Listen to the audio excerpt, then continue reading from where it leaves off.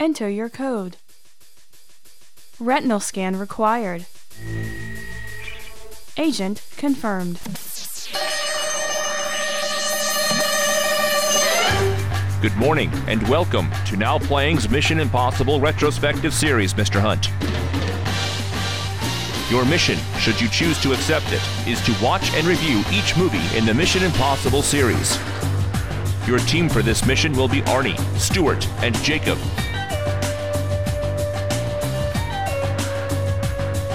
This mission will be dangerous, filled with top-secret plot spoilers and mild language.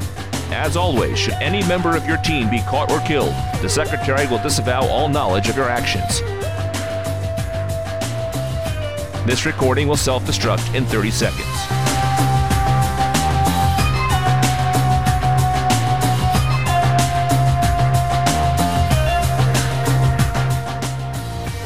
Today we're discussing Mission Impossible: Rogue Nation, starring Tom Cruise, Jeremy Renner, Simon Pegg, Rebecca Ferguson, Ving Rhames, Sean Harris, and Alec Baldwin, directed by Christopher McQuarrie. This is the Now Playing co-host who can neither confirm nor deny any details about this Rogue podcast without permission from the Secretary, Arnie. Stuart in LA. And this is Jacob, otherwise known as the Bone Doctor. I'm disappointed. I thought you were going to play mommy and daddy games with Amal the Strangler in the Moroccan prison. That was the line that I heard. I'm like, oh, that's a Jacob line.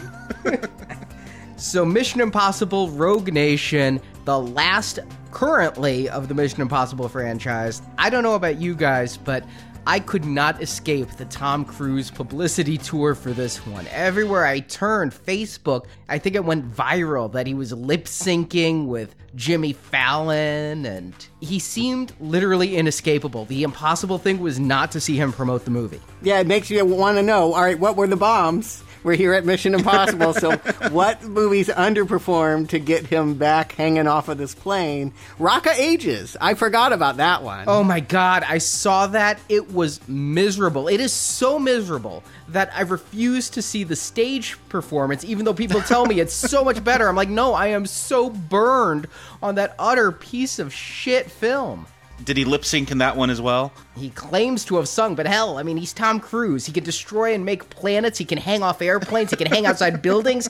You think he can't sing? I don't think he can turn that into a money-making proposition. I definitely think that he sung for it. But there were other ones, too. Oblivion, which was a pretty meh sci-fi movie. Yeah, it was all right. And then Edge of Tomorrow, which I actually think is probably one of my favorite of his movies, period. Underrated. The problem was Cruise. I think that people were done with him. I mean, there have been recently documentaries linking him to unpopular Scientology endeavors that have gotten people questioning his church and him and his morality. And yeah, I mean, he keeps aging, as we all do, but that does sort of price you out of some of the leading man roles that you're going for. He doesn't show the age at all. I mean, he looks younger than I do. I don't know. I thought he started showing in this one. Maybe they're just using better cameras these days. You know, he's been pretty much ageless this whole time, but I thought he looked a little bit older here. He's aged, but I mean, he has a boyish quality about him. So we're watching an older boy, basically. If Marjorie is any indication, she hated Tom Cruise. But the more she heard about this movie and how he did his own stunts and how he hung outside a plane and lip-synced with Jimmy Fallon and played practical jokes on Simon Pegg during filming, he has successfully humanized himself to her. She's like, well, maybe he's not so bad. She still didn't go see this movie, but she... Either time. You saw it twice, she went 0. Yes. Well, yeah, I agree. I think the public is ready to forgive. We have short attention spans, so however we might have felt about him last year or even 6 months ago, that can all change with publicity. And that's one thing you gotta give Cruise, is that he's very enthusiastic. When he does something, he fully commits, he promotes it, he does all of his stunts, and, you know, he's got a right to brag because he really threw a lot of himself into a part 5 of a franchise a lot of us, I think, at least on this podcast, have forgotten about. And he did bring on a new and trusted friend to direct the project and write it as well. Yeah, Christopher McQuarrie. Now, there are 2 Tom Cruise movies he's made since the last Mission Impossible that I wanted to see, neither of which I've had time to see. Edge of Tomorrow, it's been sitting on my DVR, as has Jack Reacher, directed and written also by Christopher McQuarrie, who I mentioned last week, writer of one of my all-time favorite films, The Usual Suspects. Yeah, he's a script doctor. He's also worked on movies you'd probably never want to watch, Arnie. But yes, he did have one huge hit. He was a go-to screenwriter, about 20 years ago, and has continued to work in the business. Jack Reacher was fine. It was a polished project that is completely watchable, disposable, forgettable. I hear good things. I hear better than that from the people who've seen it. There's a legion of Jack Reacher devotees out there that I have encountered. It's the books. People love the books, and they're a little mad that their 6'4" blonde hero has been recast as Tom Cruise. But maybe another reason why this movie did so well this weekend is they moved it, and how wisely they moved it. I gotta say, before I watched the film, they had previews, I saw Spectre. Is this not the same movie? It really is. It beat him to the punch. Was this going to compete against James Bond? Because that's all I could think of while watching this. It was coming out 3 weeks afterwards. I mean, whoa. That would have been bad. Yeah, that would have been bad for them. You take the word Spectre and replace it with Syndicate, it's the same film. And in fact, the Syndicate was the Spectre from the Mission Impossible TV series. Oh, so there's a history for this. Yeah, in the early seasons, the Syndicate was just this mysteriously named agency sometimes. This was back in the we're going to overthrow enemy governments years.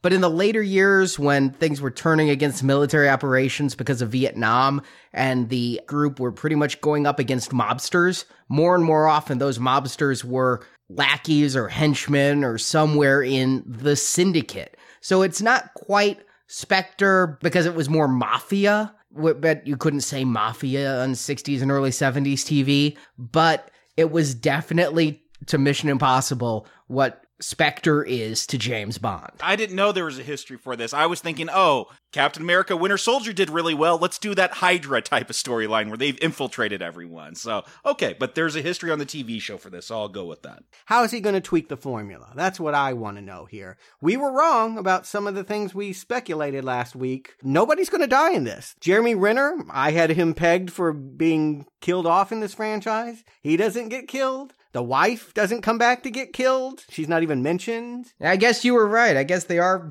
divorced, annulled, broken up as of the last film. We could talk about it. I notice he never gets with the female lead in this one, though. Oh, but he tries. He thinks about it quite a lot. He does. He does think about it, yes. And I don't blame him. I do think he has some real chemistry with her this time. I think, among anything else, I might speculate, best female lead of the franchise. Not a lot of competition there, so I agree. I mean, Thandie Newton was pretty good, but she didn't kick ass. Yeah, I like Thandie Newton, the actress. I didn't like whatever that character was with the virus in her.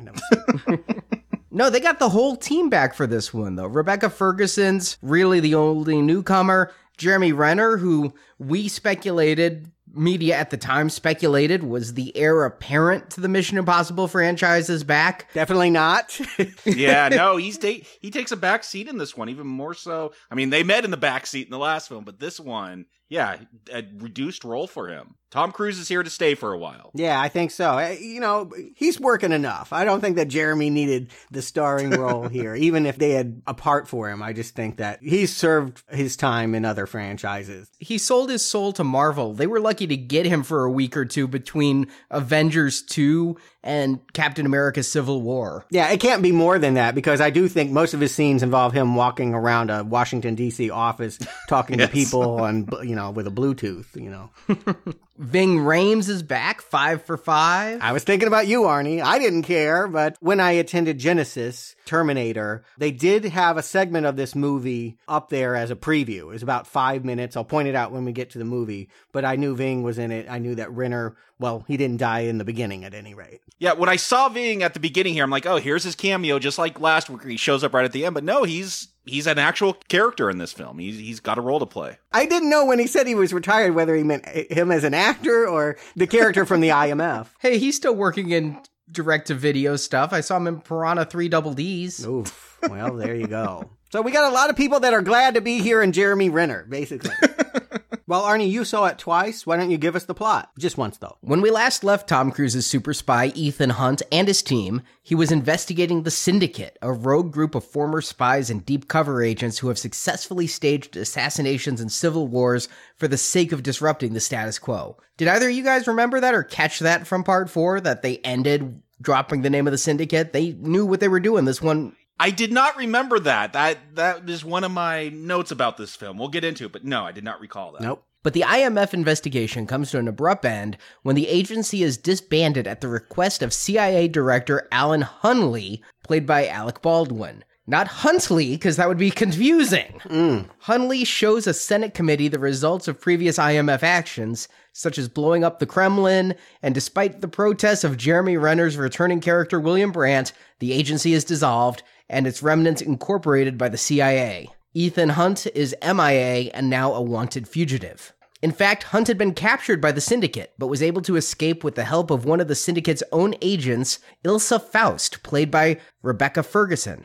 Faust is undercover MI6, who has infiltrated the Syndicate to try and gather the names of their operatives, but letting Hunt go raises the suspicions of Syndicate leader Solomon Lane, played by Sean Harris. On his own, Hunt has hunted Lane, and even recruits the help of Benji Dunn, a returning Simon Pegg, to capture the Syndicate leader. When Hunley gives a shoot-to-kill order for Hunt, Brandt enlists Luther Stickle, Ving Rhames for the 5th time, to help find Hunt first to save his life. Finally, the four team up in Casablanca to retrieve what they think is a list of all Syndicate agents, but is in fact a database of 2.4 billion pounds of Syndicate funding. Benji is kidnapped, held hostage for the information, and because the database is locked by the British Prime Minister's retinal code, fingerprint, and voice print, Hunt and Brandt intercept the minister at a charity auction in London. They also gather Hunley, who thinks he's there to capture Hunt. But the Prime Minister reveals the Syndicate was the brainchild of Attlee, a high-up of the British Secret Service.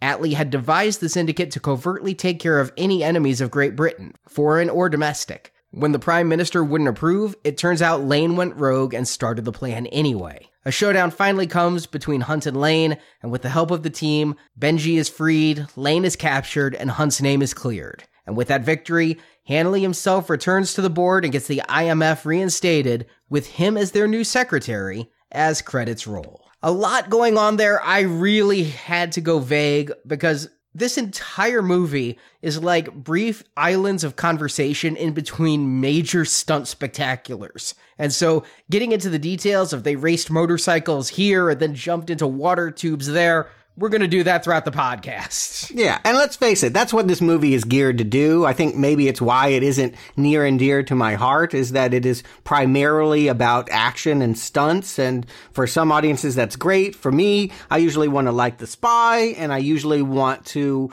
like where they're going. You know, it's the locations and the mystery they're solving. Here, we're going to start off in Belarus. Not high on my vacation list, gotta say, Belarus. And it's just an airport strip. It's not even like you're going to see the country here. Yeah, I don't think it's Belarus. I think it's California. If there was one thing that I and everyone else knew about the pre-release of this movie, it was that Tom Cruise was going to literally be straddled onto a real-life airplane as it took off. And I gotta ask, it's cool. I like it. I think it's great and good for him. He's got to keep topping himself. This tops climbing a Malaysian skyscraper or wherever they were, Dubai, I guess it was last time. Next film, he's going to have to go out into space without a suit. Moonraker? I definitely think it's getting there. And, you know, who's to say we won't leave him? But for now, I do feel like very impressive, but they could have faked this, right? I mean, it wouldn't have been very different to look at if they had blue screened it. No, they could have blue screened this, but I feel like so much of films now, like, we've all grown cynical. Oh, it's CGI. Oh, it's blue screen. It's fake. It's fake. It's fake. It's fake. Like, Mad Max Fury Road, that got so much praise because it was practical.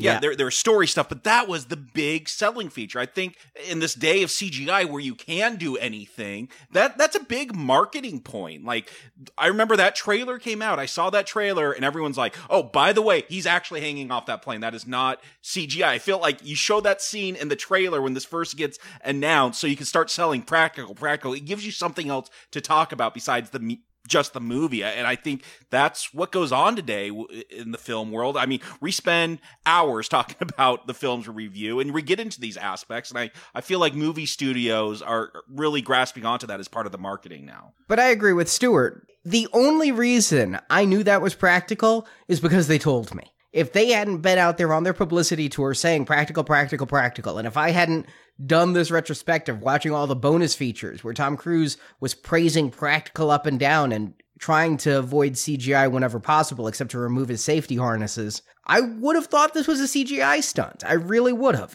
It is, truthfully, only marketing where this matters, where you're trying to pit people against the CGI fest of Indominus Rexes. Yeah, but I also think it helps sells Tom Cruise. Look, I'm not a Tom Cruise fan, but dude, this guy's climbing mountains sure, he has harnesses and they're erasing those, but he's climbing mountains, he's climbing buildings. Here he is hanging onto an airplane.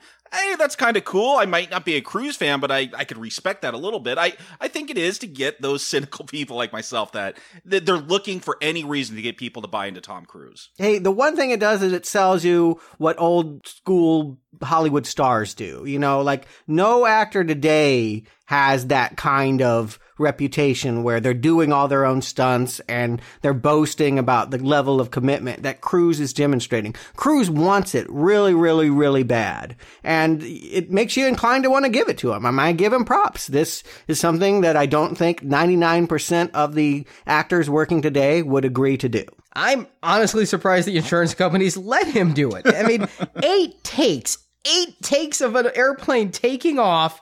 Wow. And going up to 5,000 feet. Yeah, I don't know how he breathes, honestly. I mean, obviously. No, it's very hard to breathe that high. Yeah, you pull down. I've skydived a couple times, and let me tell you, the air's very thin up there. I mean, 5,000, I guess that's not so bad. Okay. I gotta give this movie props. It starts right here with the plane takeoff. I love some of the camera work McQuarrie does in this film. He straps the camera to items. It's almost like GoPro, the cinematic version, only it's zoomed in instead of that almost fisheye GoPro effect. But it's obvious that the camera is on the plane because it's so freaky. The plane stays in the same part of the frame. Cruise doesn't move, and the ground just changes, tilts, and gets further away. That really sold it to me. Yeah, it's a cool moment, whether you knew it or not. It's a great reintroduction to Ethan Hunt that, everyone else has failed. It's the team all spread out. Benji's out, literally covered in sod in this field, and Brandt is back in Washington, and Luther is hacking into a Russian satellite, but he's really on a mission in Malaysia. They haven't come together. The thing that unifies them is that Cruise is going to do some wacky stunts. And it does. It really does give this opening. They also do the whole Cruise gets blown to the side. It doesn't come at the camera, but when he finally gets that door open, it's quite spectacular as well. Yeah, but that looked a little CGI-ish. Oh, it is. Yeah. Yeah, I thought they were going to go for the joke, like he gets into the door, gets blown out the back, and now he's hanging onto that back door. I really thought that's where they were going to go. That would have been funny too, but it was enough just to see him impact on the other side of this plane there. It looked like it was painful, but yes, it looked CGI. And they really are now just without shame aping the James Bond formula because this mission is so tenuously connected to the rest of the movie. Usually there's an opening mission, an opening kill, but it's really launching the main plot.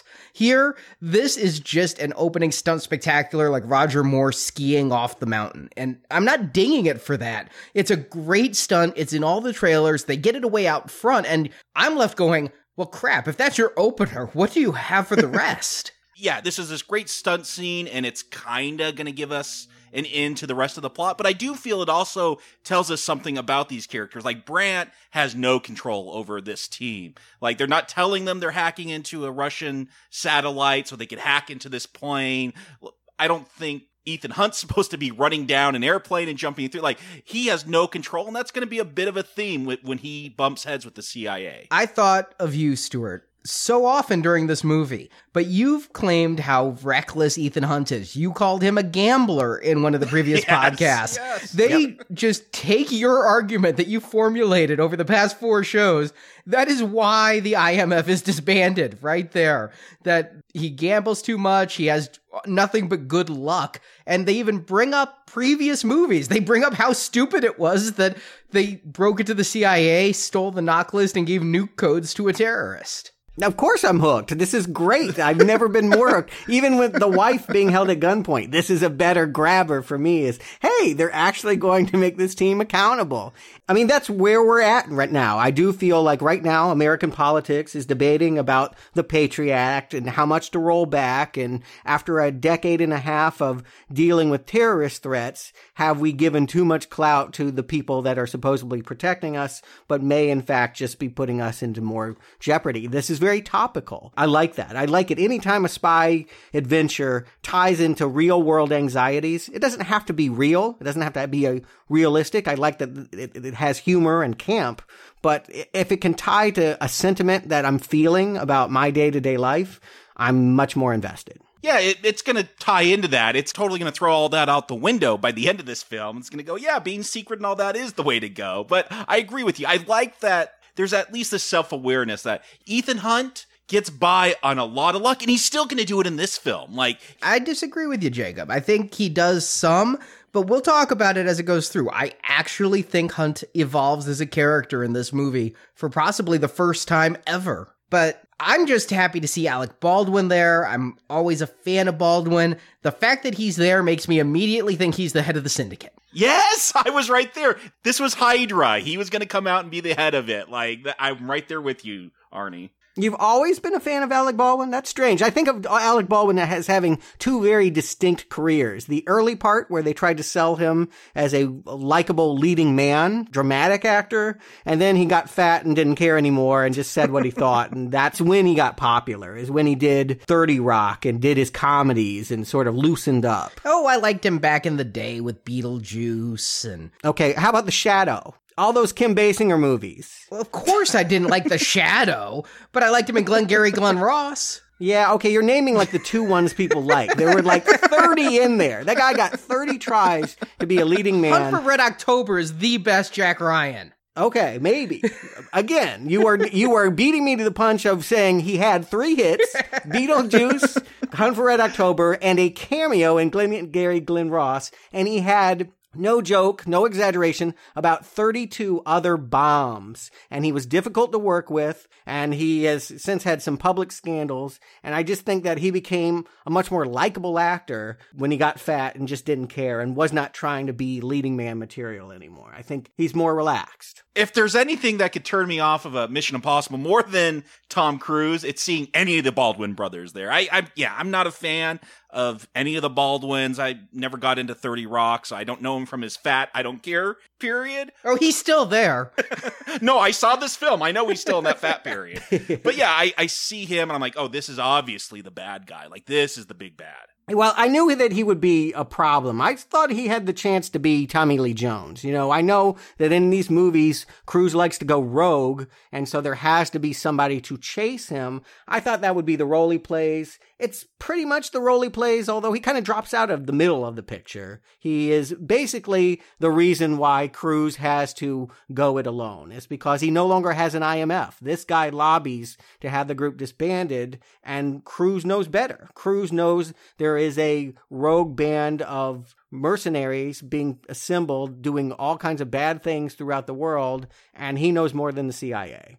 My question is, does Baldwin do this because he wants to pilfer IMF for their talent? Or does he do it because he's jealous and wants their budget? Or is he just power hungry? Or does he just generally have a political disagreement with Cruise and IMF? I took it, what led up to 9/11, why didn't intelligence get to where it needed to go, is because you do have this infighting amongst the FBI and CIA and all these Washington groups. And so that's how I took it. It's like, oh, no, we're the CIA. We can't have someone more secret than us. Honestly, again, look at the results. The Kremlin blew up. They smacked a nuke into a building. They broke into the CIA. Remember, one of the lines I like that he gives at the speech is, the IMF has been a problem since his early days at the CIA when they broke in to steal the knock list. I think that he feels as CIA director, and that's a hefty title, the IMF gives them a black eye. I take this as retribution. Yeah. I found that funny that they're finally referencing the older films.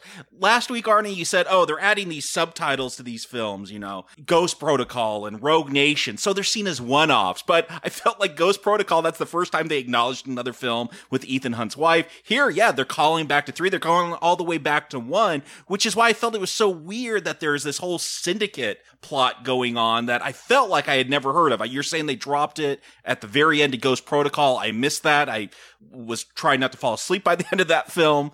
But yeah, it felt like, oh, we're calling back to all these other films. But for me, at least, it felt like this whole syndicate thing was so new. In a way, this was taking me back to 3 in more ways than just referencing it, because we had a very similar thing with Larry Fishburne going on as the Alec Baldwin here. Baldwin makes a better impression than Fishburne does. He gets more of an opportunity here by having him basically facing off against Brandt, who looks like every stooge we've ever seen testify in a court of law, saying, I have no knowledge, I cannot say, keeping tight-lipped about anything. Of course they're going to shut the program down. I mean, he does little to protect them. There's, I guess, nothing he can say, because honestly, what they're being accused of, they're guilty of. Yeah, the thing is, Baldwin's character doesn't say anything that's not true. He doesn't say anything we haven't said on this podcast about these characters. But Cruise is, of course, right. There is a syndicate, and he finds out firsthand because he's turning up in London to report for a new mission and actually falls captive to Solomon Lane. I loved that he went to a record store because the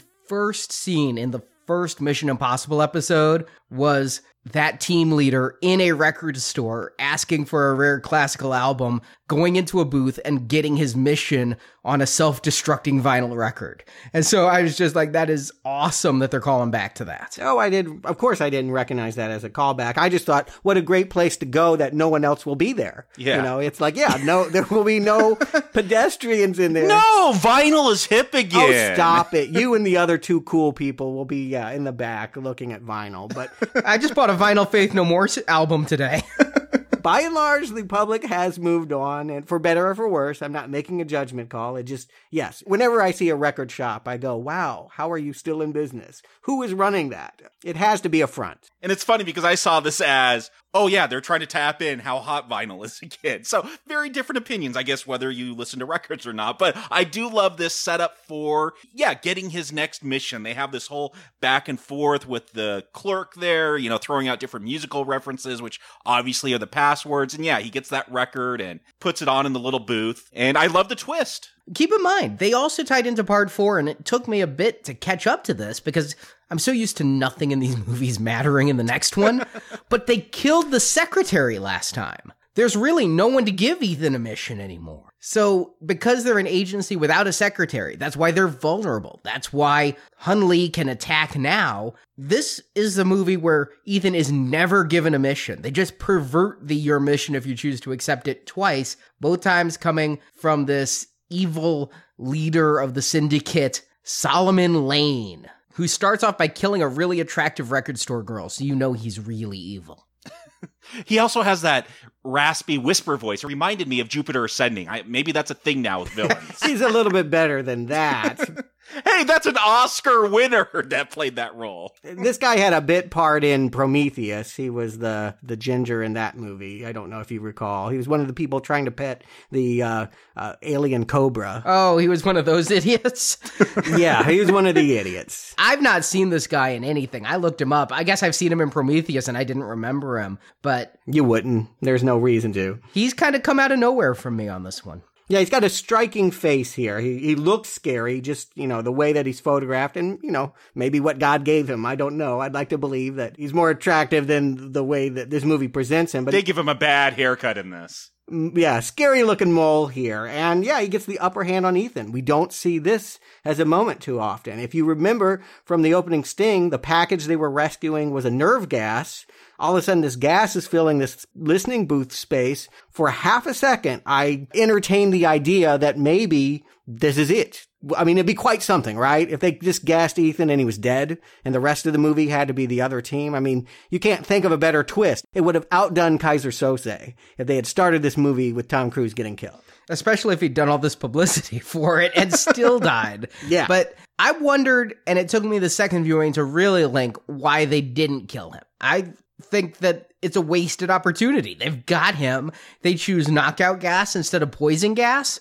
Why? And it's because They need him. This whole thing is a plot to get him to do their work for them while under the auspice of stopping them. Yeah, this goes again to my trope where I always go back to The Dark Knight, where you're going to have the villain that has almost precog powers. Yeah, he knows they need him, but they're going to put him through all these ruses to get him to trust this girl. So he goes on this mission to actually get what the bad guy needs. Like we saw this in Skyfall. We saw this in The Usual Suspects, if you think about it. That is true, yeah. So basically they're recruiting him, even though he doesn't know it. Maybe that's how they get all of the people in the syndicate. I mean, they were getting people to defect from their country the world over. Maybe this is how it starts. And this is the way you start going down that path. Is the IMF, is that just an American thing? Because I got the feeling that this syndicate, they're taking former IMF agents from all over the world. And they've created like this anti-IMF. They're taking spies from all over the world, be it in the KGB. Is the KGB still around? Maybe?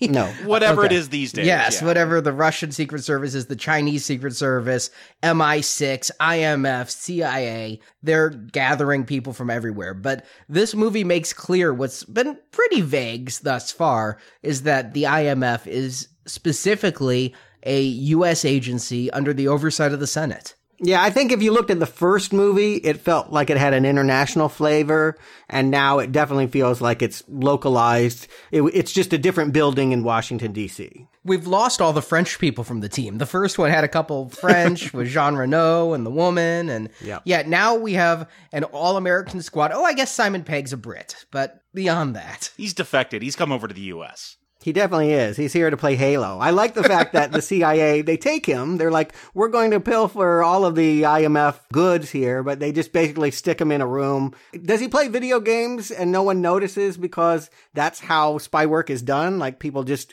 hunt down things by having someone else do it over a monitor and you just watch it on your laptop, or just no one care about him in this new CIA setting? I took it as no one cared, that he was too smart for this CIA job. He's got his little mirror there so he knows when someone's walking up behind him. I just took it like he's too smart for this. That's why he was in the IMF, and like now he does, metadata, which I just know that's a Snowden thing that came out with the whole NSA. So he's working for the NSA or the CIA. He's spying on us, basically. I know what metadata is. It is actually important in database work. He says under polygraph, and it doesn't come up as a lie, that he has done more than the rest of the team combined as far as data analysis. He's just so good, he can be really lazy. He does more in an hour a day than the rest of the team does in a week. Right. Yeah, I do like that they bring him in for these lie detector tests every week. They're still looking for Ethan Hunt at this point, and they strap him in. I get the feeling, though, that he's kind of gaming that lie detector. He's like, we're not friends, and, it shows at the very end, he kind of gives a sigh of relief, and you see those spikes go into the lie area just a little bit. I think this movie does a great job with a lot of characters putting them in the gray, where I was never really sure. I mean, they could have played it both ways. Probably, Pegg, I knew would eventually be won back over by Ethan Hunt. But when he says we're not friends and that he's angry, possibly he could be. They could have played it that way. He definitely is going to go to Vienna under the auspices of thinking he won free tickets and not because he wants to help his friend. Was that it? I got the feeling he knew what was going on when he got those tickets. I wondered, but the movie does eventually make very clear he thought he won some contest. Yeah, he did not do it out of loyalty. He's lucky they're not stealing his paycheck. Could have easily been an identity theft scam. But that's really the theme of this movie. And I gotta say, this is the best written Mission Impossible movie. Not a high bar there, but there's a real strong undercurrent, and all the characters deal with it. And it's about loyalty. It's about what gives you allegiance to another. Why do you side with one and betray another? All those characters, some more convincing than others, but all these characters are going to face that. And because it's a film about an anti-IMF, it's about evil undercover operatives, I was really questioning a lot of people. I was questioning Alec Baldwin.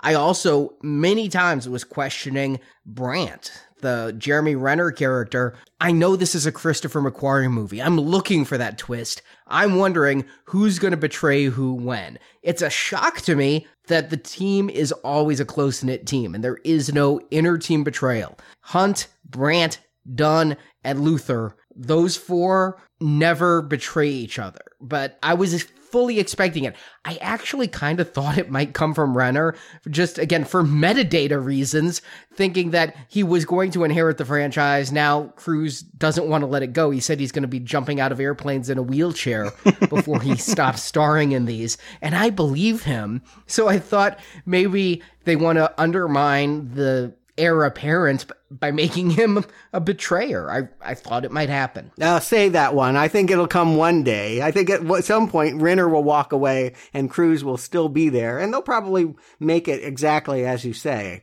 But the character we really question is Ilsa, who is got a great introduction here. I mean, Ethan wakes up chained to a pole. This woman comes in holding needles, and there's a very long exchange of no dialogue where they're just sizing each other up. I mean, is she checking him out? Kind of, but is it because she can't wait to hurt him, can't wait to interrogate him, can't wait to hump him? It plays all of the above, really. Yeah, I mean, he compliments her on her shoes. I thought that was going to be a bigger part. Like, she'd be wearing a rubber mask at some point. That's the only way he'd recognize her, because he's so fascinated with her shoes. Not the Bone Doctor's, but her shoes. Wouldn't it be great if Michelle Monaghan pulled off of the latex mask and was like, "It's your wife, you son of a bitch." I wondered if Christopher McQuarrie or maybe even JJ had some insight into what was going on over on the set of Jurassic World, where Howard was running all around in her high heels, because they make a big deal twice in this movie about taking those heels off. I did notice that and wondered the same thing. I'm sure they were filming at the same time, but... She's impractically dressed for torture. I gotta say, this is not the outfit you would choose if you were really... How do you know, Stuart? I mean, it's not the outfit I would choose. I'll put it that way. I wouldn't expect someone to come in dinner wear to extract the information here, but she's interrupted. She doesn't even get to get a word in before the real torturer, the Bone Doctor, Vintner, comes in. Yeah, the Bone Doctor. I'm really starting to look at these films like Bond films, and I go back to your formula for the Bond film, Stuart. How good's the villain? How good's the henchman? How good's the gadgets? How good's the stunts? And so here's our henchman, and honestly, he's kind of lame. If it wasn't for his distinctive goatee, I don't know that he'd really make an impression on me. They call him the Bone Doctor. He never gets to cut a single bone open. He never even successfully tortures anyone. Yeah, this is PG-13, and this is where I notice it. You set someone up this cool, and then you never see any victim of his, like what he's up to. You don't even hear him making someone scream. It hurts the character. Yeah, but I do feel like when he finally goes down by the hands of one of his own knives, that got a reaction out of the audience. He gets a good death, but he doesn't give good death, and that is a surprise. He's got a suitcase full of hammers and cleavers, and supposedly he died 3 years ago. This is the first indication that there's this whole network of disavowed dead spies. And I thought we were going to get a throwback to 3. We see Ilsa walk in. She has a key to the handcuffs. Was there a rabbit's foot on that keychain? It looked like a rabbit's foot. That was definitely an in-joke. I was wondering if the rabbit's foot was going to come back. We saw some chemical weapons at the beginning of this. I was wondering if they're going to start tying these all together. Well, I don't know that they're doing a lot of tie-togethers. I think they're making a lot of references. I mean, anytime a franchise gets to part 5, they have earned the right to make in-jokes. You know, Fast and Furious. I'm not sure how well tied together those movies are, but they worked it anyway. They insisted on it. Even though I feel like each movie is very episodic, they have callbacks and characters that tie it to there. And it endears audiences to the franchise. I think that's all the Rabbit Foot is meant to do, is it makes you think that if you really paid attention to the third movie and what they were going after, we still don't know. I think it also is completely unnecessary for your understanding of this film. You didn't need to see part 4 to understand why the IMF is being disbanded. They sum it up nicely. It's really inconsequential while rewarding people like us who marathoned these in the lead up for the new one. Yeah, I think for Mission Impossible, we would be an anomaly. This is not the kind of series where you go back and watch every one in preparation for the new one. They're designed to be kind of disposable entertainment. It's all about action and stunts. And we get that here in this scene. Cruise does an amazing, is this going to be some exercise routine that we're doing now where we... I think it already is a CrossFit routine. They do all kinds of crazy stuff like that. It's got to be a CrossFit thing. Yeah, you go up the pole that way. Oh my God. They had to have a harness, right? That can't be done, right? I don't know. It looked so improbable. It's Cruise, Arnie. It's Cruise. He can do anything. He can create and destroy planets. I keep forgetting. If he can do that, he can defy gravity. What I do like is they never take the easy route. Like, he gets the key, but he can't reach the cuff to undo himself. Yeah. So yeah, he has to do the crazy leap so he could bring his hands closer together so he could finally get out of those cuffs. I do like, okay, here's how he's going to get out of it. Nope, it doesn't work that way. We got to do something more impossible. And Ilsa wants to help. We've seen that. She threw the keys. That didn't really end up helping him at all. But she can't kill the other ones until Ventnor goes down. It's like once he's out of the picture, knocked out, then she starts helping him and firing. But she's going to stay undercover. She's not going to go with Ethan and escape. She is going to keep playing her role as a loyal asset to Solomon Lane. And I like Ilsa's physicality in these fight scenes. Like, she's got this WWE move where she jumps up and grabs their neck with her legs and flips them over. I don't know who this actress is. She's a model. She's not an actress okay. yet. So they got a stunt double for this stuff. Then. Yeah. Oh, but she did good. And I understand they went through a couple of actresses for this role. First of all, they tried to get back a couple of the ones from previous films. They tried to get back Maggie Q and another one. And they tried to get another actress, but they demanded 6 months of fight training before they could start filming. And most actresses who were names absolutely refused to devote 6 months plus filming time to this. So I think she did probably a good amount herself, but yeah, not all of it. But she's amazing in this fight. Yeah. She kicks ass. Amazing across the board. I want to say Rebecca Ferguson, she's named Ilsa. They go to Casablanca. They're obviously referencing Ingrid Bergman. She looks like Ingrid Bergman if Ingrid Bergman was a star today and had to do martial arts movies, which I never thought Ingrid Bergman would ever do. It's kind of amazing to see an old Hollywood star do new Hollywood action, but that's kind of what we get in one package. And she's good. She is good in the warm-up. She's good in the fights. She's good all around. I don't think Cruise has had better chemistry with any woman on screen in these Mission Impossible movies. I'll agree with you there. Again, not a high bar. I agree with that as well. Yeah, I don't want to oversell it. Usually there's no chemistry there. Look at part 2. I was about to cite that as a high point in the series, Ooh. saying it was perhaps second best. But oh, okay. Well, we can go back to that podcast for that discussion. But yeah, I like her here kicking ass, and I'm like, wow, I wonder if she will be the returning character to kick ass with, or is she a one-off? I think it really depends on so many factors. I don't think they know, but they have set themselves up with a true femme fatale here. And yeah, her allegiances keep shifting. In the end, her allegiance is to herself. She wants to stay alive. Yeah. And she is an MI6 agent who's prepared to be disavowed. She's so deep undercover, very few people even know she's still with MI6. And she's betraying the syndicate by helping him, and is going to be, for the rest of the movie, suffering the consequences of that, having to prove her loyalty time and time again, and failing time and time again, because she chooses to save Hunt. But she's not really betraying him because Solomon Lane knows that she's going to betray him, and so he's using her to use Ethan? Is that what we're supposed to get from this? I didn't overthink it, but I presume that Solomon Lane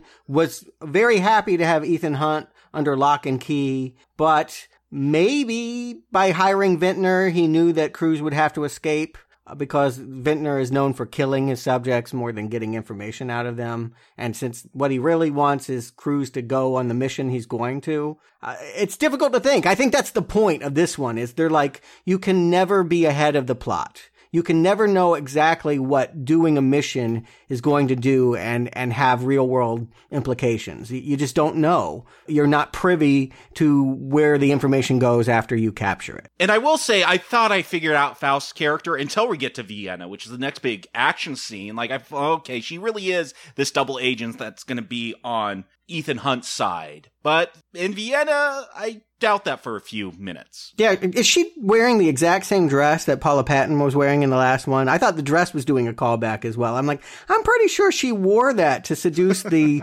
Indian TV magnate. That slit goes all the way up, yeah. It caught my eye, I'll tell you that. If you wanted her to stand out, put her in that dress. And Vienna, first of all, what a gorgeous looking city the way McQuarrie had it filmed. I mean, it's just amazing when Peg shows up coming in through the subway and going up and seeing the opera house. And it's the setup of another honestly great action spectacle going on as Simon Pegg realizes why he's really there.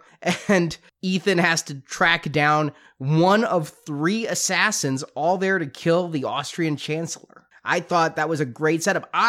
The first time I watched it, was really wondering, how the hell is he going to get out of this? Yeah, I agree. It's really smart. We're suddenly realizing we're dealing with a smarter caliber of bad guy. There's redundancies. Even if Hunt takes out 1 or 2, there's a third one that's there, and he is going to kill the Chancellor. You can't stop them all. And this is just letting you know that Solomon Lane is ahead of a one-man rogue, that there's just no way that Ethan can keep up. He's tried, he's hopped around the world. He's linked all of these events to the syndicate, but he does not stop or save the Chancellor. Good thing the Chancellor is not important to this plot, or at least that we know of. The Chancellor is going to die. It could have been an Archduke Ferdinand situation that caused a war, but yeah. Benji, Simon Pegg's character, is brought in, to basically run this program to try to identify Solomon Lane? Ethan has drawn a picture of him when he saw him shoot the record store clerk, and Benji is there scanning through the audience, trying to match something up with that drawing. Not even in the audience. They put him in the closet. He's really mad. He really likes opera. Who knew that? But he really wanted to see Turandot, the opera, and instead he's going to be in the closet with a program that's actually a laptop. I thought that was one of the cool gadgets. We don't get a lot of gadgety stuff in this one, but it was funny to see the program was actually a laptop, and he's, basically looking at every audience member. Yeah, I thought there had to be a better, cooler way to do it than just swiping through like he's on Tinder looking for an evil agent. Nope, swipe left. Nope, swipe left. But he is funny in this film. Pegg has found the right balance of comedy in this, where he's the comic relief without acting like he's in Paul. He's the right amount of snarky, upset. Don't go to Paul. Well, that's where he's, I think, at his most over-the-top outlandish. He actually pulls this balance off real well in Hot Fuzz. But he does seem here more because we want Simon Pegg in the movie than because Benji is needed at the Vienna Opera House. It's about loyalty. I mean, Cruz calls him in because he needed somebody else that he could trust, and that was really it. I mean, that was the only one that he thought that he could tempt to get to Vienna to do this one night of work. And he's going to give him a great excuse for going back without being implicated in Ethan's crimes here. That's why he called on Benji. And I had a cheer for Benji moment. I knew that he could be the guy in the closet scanning things, but when he goes to get that big security guard, Richter, who's killed everyone in the light booth and is setting up the third sniper shot, I'm like, you're not going to win this, but I will applaud you for dying trying. Yes. He gives it his all. He's always going to be a IMF agent no matter what. Yeah, that's the thing, is apparently he misses being in the field. And we've seen that character evolve. The third movie, he was just a guy in a lab that told them something, bit of knowledge. In the fourth one, he started to get to put on outfits, and he was playing dress up and having fun. And you could see that he was always kind of laughing to himself that he couldn't believe what he was getting himself into. And now he's addicted. He does not want to give it up. I think one of my favorite, I don't know if you could call it tech in this film, but during this whole assassination attempt, I love, what is that, a flute shotgun? Yes. The aim cannot be good on that. I don't know what the pitch is like, but that cannot be a very reliable weapon. I do love, Ethan Hunt's going to get in a fight with this guy who is snuck in with the orchestra. It seems like the orchestra would already be, screened and seated prior to, the audience coming in, but okay, whatever. And they know who their flautist is? Yes. Maybe not. They're musicians. There's a lot of turnout in Flake. But yeah, I love, they get in this fight on the catwalk, and Ethan finally picks up like this flute and he's like looking at it, like, what the hell is this? And like he has to move it around and like really figure it out because it is such an odd looking gun. I love that when he's fighting the other guy for the flute, they finally use Tom Cruise's stature to the movie's advantage. Oh, I love that. Because this guy just keeps standing up and Tom Cruise reaches full height, which isn't much taller than me, and this guy keeps on going. And that fight is fun, where they go on the multiple levels because the lights are raising and lowering, half because of Simon Pegg and half just because it's what they're programmed to do for the show. And so, like, Tom Cruise gets knocked down, and I love it when, like, the lights start going back up and the evil guy, who I think he's Russian because he just looks so stocky. They all look like Drago to me. Yes, exactly. The flautist is actually Israeli. He's Kagan. Oh, that's right. They say he's Mossad. Yeah. But he's standing there with a knife, and Tom Cruise just kind of does the, all right, give me a second hand motion before the fight resumes. I kind of like that. But he defeats that agent, and yeah, he notices there's the security guard in the control booth, and then Ilsa in one of the set pieces, and they're both aiming at this prime minister. Yeah, again, how is he going to take both? He doesn't even want to shoot her. No, obviously. No, I thought for sure he was going to shoot the guy who never spoke because he was just a stunt double versus shooting Ilsa because I could tell she was important. Yeah, it's a good quandary. And of course, being built around an opera, that's always good. The musical cues here. I got to feel like we heard the main theme in the opening credits, of course, but I feel like most of the music is actually pulled from this opera. Certainly the love story that unfolds, it's always scored to this opera. They use the Mission Impossible theme very sparingly in this movie. Agreed. And Joe Kramer, I don't know him by name from a lot of other stuff. He hasn't done a lot, actually. I looked at the resume. I'm like, really? You got this job? He did Jack Reacher, must be a friend of Macquarie's. Yes. But this is a very operatic score. There are definitely callbacks to this scene. I really like it. It is so effective in this movie. So much better than Michael Giacchino. But yeah, great scene, great moment, and a great way of getting out of it. That Cruise just gives the Chancellor a flesh wound. That means by shooting first, he's out of position when the other two are firing on their note. Yeah, they literally have to fire on a certain note. You can't just be an expert marksman. You have to understand music and know when you hit that allegro. Hey, you always want when the biggest note, who's going to hear? Not that they don't have, silencers on their weapons, but it's a good masking if the guy's going 8 octaves up. I just love that Ethan has watched Speed. When they do that whole hostage scenario, you shoot the hostage type situation. That's what I was thinking of when he gives the Prime Minister a flesh wound. And yet I'm always wondering a little bit about Ilsa. 85% of me is saying she's the girl, she's going to be a good guy, but was she aiming for Peg when he's fighting in the light booth? Who's to tell? And she had a laser scope that somehow nobody saw on the Chancellor. That laser scope, she claimed she was going to do what Hunt did. She claimed she was just going to give a flesh wound, but that was right on his chest. And knowing that she's under investigation from Lane because she helped Ethan escape, right? I do wonder if she would have killed him. I mean, she is an undercover operative. Killing is not outside of her purview. It's hard to say. That's exactly right. She wasn't going to kill Cruise, but Peg was expendable, and who knows how she would have played it.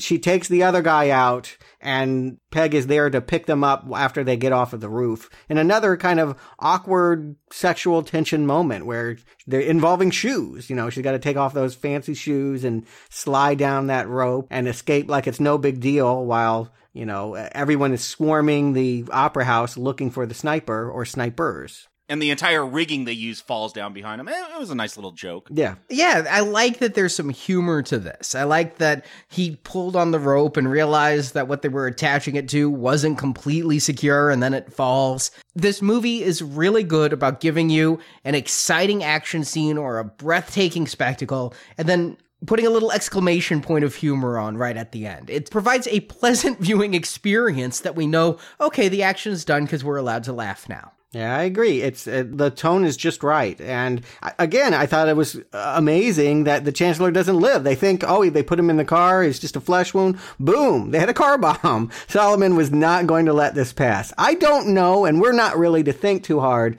about what Solomon is doing. On an international scale, Cruise will lay it out that he gasses people in Manila and car bombs that create civil wars. And then, did you notice? They referenced the missing plane, the one that took off from Malaysia that disappeared, which oddly enough, the same week this came out, they had a breakthrough on. They think they found it, or at least parts of it. Yeah, during this time, Cruise was thought to be hiding out in Cuba. He's actually in Paris setting all this up, but he leaves this thing for the CIA. Yeah, that's aligning all these different catastrophes, this fire at a chemical plant in the Philippines, the missing plane. He is trying to show the CIA that there is the syndicate thing going on, but I guess they're still not believing him. And who would? I mean, that is the very definition of a conspiracy theorist. There's people that can link everything together and see a cabal controlling the Illuminati. Even Benji tries to point that out, that maybe they are coincidences. Yeah, he does. Because how do you show a master villain? What is Solomon really going to get by doing all of this? We don't know. I'm still not sure. I still don't know what his whole final solution is. Is it world domination? He's setting up a new world order, but I don't get that he's setting himself up as the head of it. Yeah, I agree with that. No, I think it comes in the answer to the next scene when we go to Casablanca. There's some money involved. We're not sure what's in this database that they want to get. We're told this is going to be able to show that Lane is the guilty one. This is his ledger that will show all the people he's working with. It's not going to really be that, though. And the way that they even get to Casablanca, I love that in the limo, once again, Elsa's like, I have to leave you again. Just like she did when he escaped the prison. She's like, it has to look like I escaped. I have to have a believable cover. And he's frisking her. She has weapons everywhere. There's a knife under that slit. I thought they were just in one place. No. And he kept taking them out. She has a hair braid that's like a knife. She has a knife under her dress. Every time he goes to frisk her some more, he's pulling away another lethal implement. Yeah, she gets all the gadgets. Yeah, even the lipstick thumb drive, which I swear 5 years from now, it's the thumb drives that people are going to age the worst. They're already almost out of use. Yeah, who uses a thumb drive anymore? It's all on the cloud. Except for the data about this, which specifically is in what Benji refers to as a SCIF, which is a self-contained computer facility, no internet. The only way to get there is 3 combination locks, a retinal scan, a fingerprint scan, and it's going to measure your gait. So you can't even wear a mask. It's going to see the curvature of your spine and how you walk to see if you're the same person. And that is where the data is locked up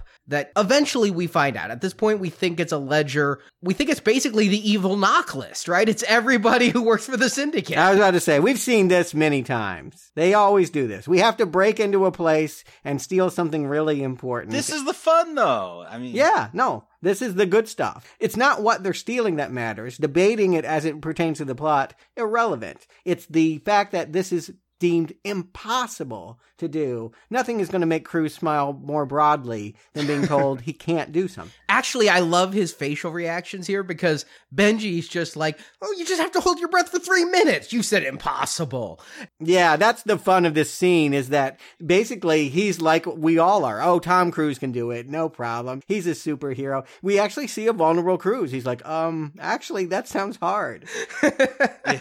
And one of my favorite things with these Mission Impossible films is when they just talk about how tough it's going to be to get into one of these buildings or safes or whatever. Like, I love them setting it up as this impossible task. And I love Benji. Like, he's like, oh yeah, so I get to wear a mask. That's going to be fun. And like, you see him making the mask and putting it on. And then, yeah, he walks through these cameras that measure how you walk. And you see the tasers come out as he's imagining how it's going to fail. I do love that, and that they went through the trouble of doing the mask scene just for this gag. It's great. Yeah, this movie's Dubai, right? I mean, this is as good as the Dubai stuff last time. It is. I'm not going to say it's as good as the Dubai stuff, but it is the Dubai scene of the film. I actually think it's as good as the Dubai stuff. It's not as good as specifically hanging outside the building, but overall, this scene's just more action-packed and done better than everything else in Dubai. The sum of Casablanca is better than the sum of Dubai in the Mission Impossible franchise. But this stunt, whoa. All right, I have this thing. I've done it since I was a little kid. When there's an underwater scene in a movie, I actually hold my breath to see if it's doable. And my God, I was like gasping in my seat before he had even made it down the tube. You know, there are deep sea pearl divers that like can hold their breath for 5 minutes, but you gotta like spend a life devoting to expanding your lungs. You know, I don't think, you can just expect to just do it. And I think that's what Cruise is worried about here, is that 2 minutes maybe, 3 minutes, Yeah, we even see Ilsa. She's practicing in her pool. Like, they'll show us this timer on her arm. Not really sure why she's practicing holding her breath. We're gonna know once we get to this break-in scene that Cruise, he's going to have to do it for 3 minutes. And I like that they call out, like, 3 minutes is easy as long as you don't have to move your muscles around. But that's what's really going to take the oxygen out of you, is when you have to move around and swim down there. Yeah, no metal, no movement. It really does sound like, well, maybe doable for a movie, but certain death for anyone that would really attempt to do this. And it nearly kills Ethan. Now, take this for what you will, but I did notice there were some pretty long takes underwater here.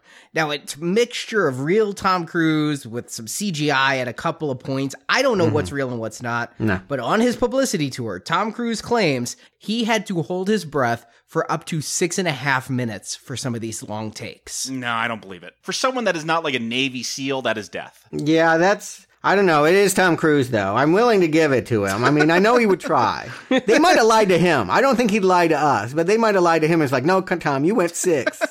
The Scientologists are off screen. Yeah. Up the time that he's under there. Tell him. He passes out. He does drown. They do revive him. It was 6.5 minutes, Tom.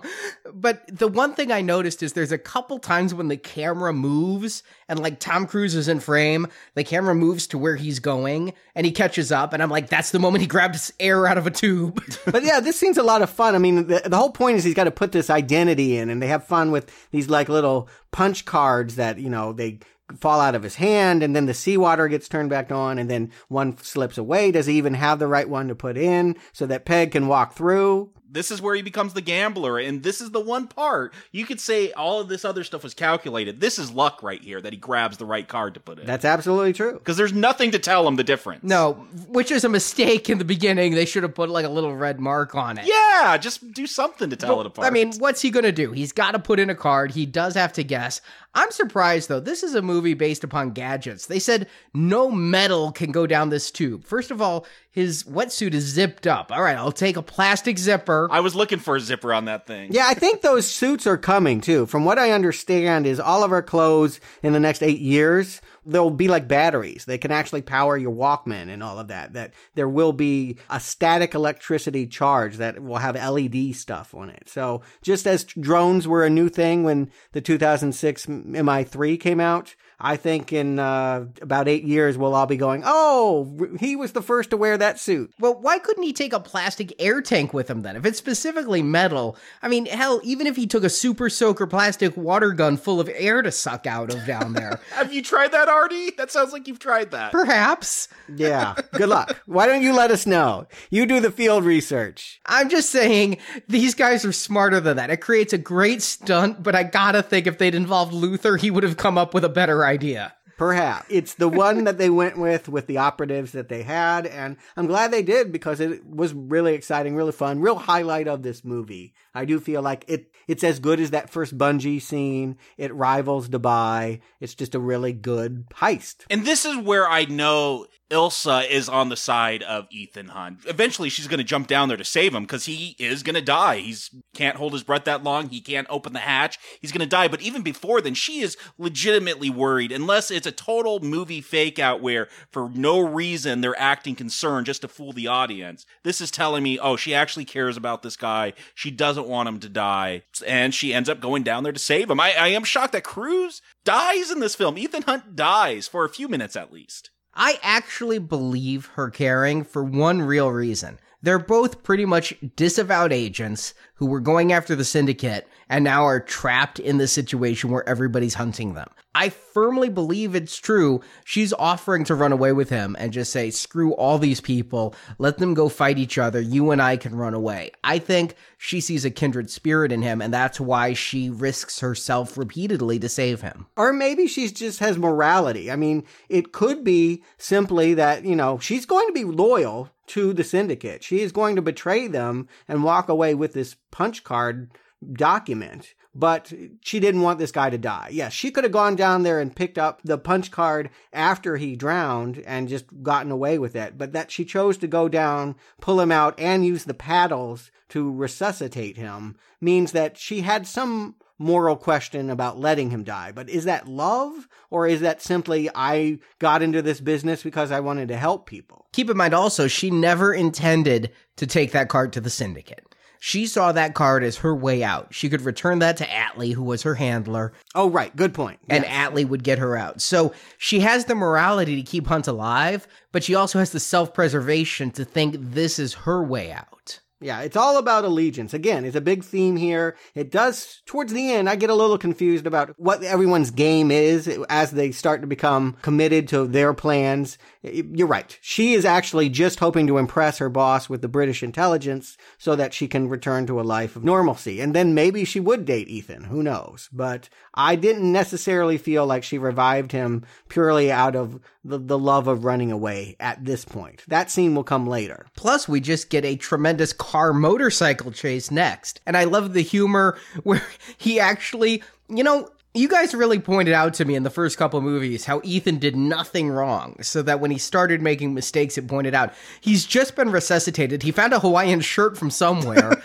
and he tries to do like the skidding over the hood maneuver and falls on his face. I thought that was really amusing. Yeah, he has come back from the dead at this point. Like, he doesn't have his full functionality here. And I do love that. Like, he goes for the cool Dukes of Hazzard slide over the hood, falls down. And also at this point, the team is more or less, or I guess they're about to come together because Brant and Luther, they've decided to go after them and find them, and they're in Casablanca as well as this big chase begins. Another uneasy truce, a lack of loyalty, less convincing, but Luther has some lip service about how he doesn't like Brant and thinks that he could potentially betray him and will kill him even if things go wrong. So I think they have some funniness fighting over their car rental, but I never really believe that they're going to go at it the way that, some of these alliances are. I never trusted Brant in this film, and when he comes in, I'm with Luther. I'm like, and keep in mind, Luther quit. All of the IMF people were offered jobs with the CIA. Luther turned him down. He did go into retirement, and so he doesn't trust Brant, which is why I think Luther should have been the very first person Ethan called instead of Benji. I think Luther, he's just sitting around. He is the only person this entire movie who has unwavering devotion to Ethan. Both Benji and Brant, a couple of times are like, all right, why don't we just get the CIA involved now? Why don't we step back? Luther's the only one who is constantly Team Ethan. And yeah, I didn't trust Brant at that time. And when they get there, I'm a little bit relieved. I'm like, okay, so Brant didn't turn this information over to Hundley, but then later on they play with it some more. I kept oscillating back and forth on which way Brant would go. Luther, no question. I never questioned Brant, but here in Casablanca, like, as fun as that heist was, here's my favorite scene when this whole chase begins. I love the way Ilsa starts it off. Like, she is with all the other goons, the bone doctors there. They're all on motorcycles, and she does this, like, spin-out move to knock them all down and takes off and kicks off this whole chase. It's exciting stuff. It's my second time watching it. This was the scene that IMAX released as a teaser before Terminator Genisys, and with good reason. Obviously, you watch this scene and you realize, oh, maybe I do want to see that Tom Cruise movie, part 5 of something that I had forgotten about. I mean, it's a grabber. The fact that they're able to get Tom Cruise back on a motorcycle after what I hated in 2, and like, this is the best part of the film, they're doing something right. Yeah, this is really good. Again, I talked about Christopher McQuarrie strapping cameras onto things. He straps cameras onto the motorcycles for a couple of these shots. One of them going down a staircase. He has a very good car chase in Jack Reacher as well. So maybe he's not just great for screenplay twists. Maybe this guy is a competent action director, or maybe he's hired the right people, the right stunt coordinators to help him with that vision. But there is no drop off. I feel like oftentimes when screenwriters step up and become directors, it becomes very talky. You feel like it's less a success as a physical, visual story. Not the case with McQuarrie here. I feel like he is a strong director, as strong or more than the Pixar guy or even Brian De Palma. And this chase, I don't know what it is about how he does it, but it feels so fast. The way the background is going and Cruz is there without a helmet and... Yeah, the way they lean into those curves and their knees are like almost straight. I think Cruz's knee does hit the ground at one point, which would really hurt. Yeah, at one point he looks down and checks the distance from his knee to the ground, and I don't think that was in character. I'd be worried. Maybe Cruz doesn't worry. But you mentioned part 2. There is like sort of a cheesy part 2 ending to this chase. It all comes to a head when she steps out in front of the road and he swerves to miss her. And this is totally the shot from The Wraith. No, it's Casino Royale. No, The Wraith did it in 86.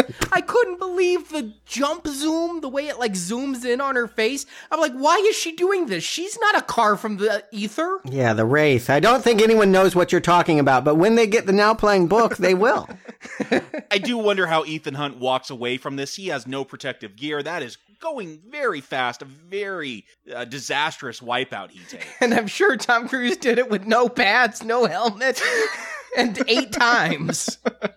Yeah, I mean, that's the thing, is that character Ethan is only wearing that loud shirt. Yeah, no helmet, no protective gear. No leather, yeah. Yeah, so it does look like it would be painful to wipe out in this way at that speed. It's the reason why the chase would end here. Even Cruz has to know when he's beat. And she gets away and, yes, goes back to a character. We think it's the Syndicate guy. We think it's Solomon because they kind of look the same. And we see him sitting on a bench from behind. It takes a beat to realize we're meeting Atlee for the first time. I was waiting for Atlee to pull off a mask.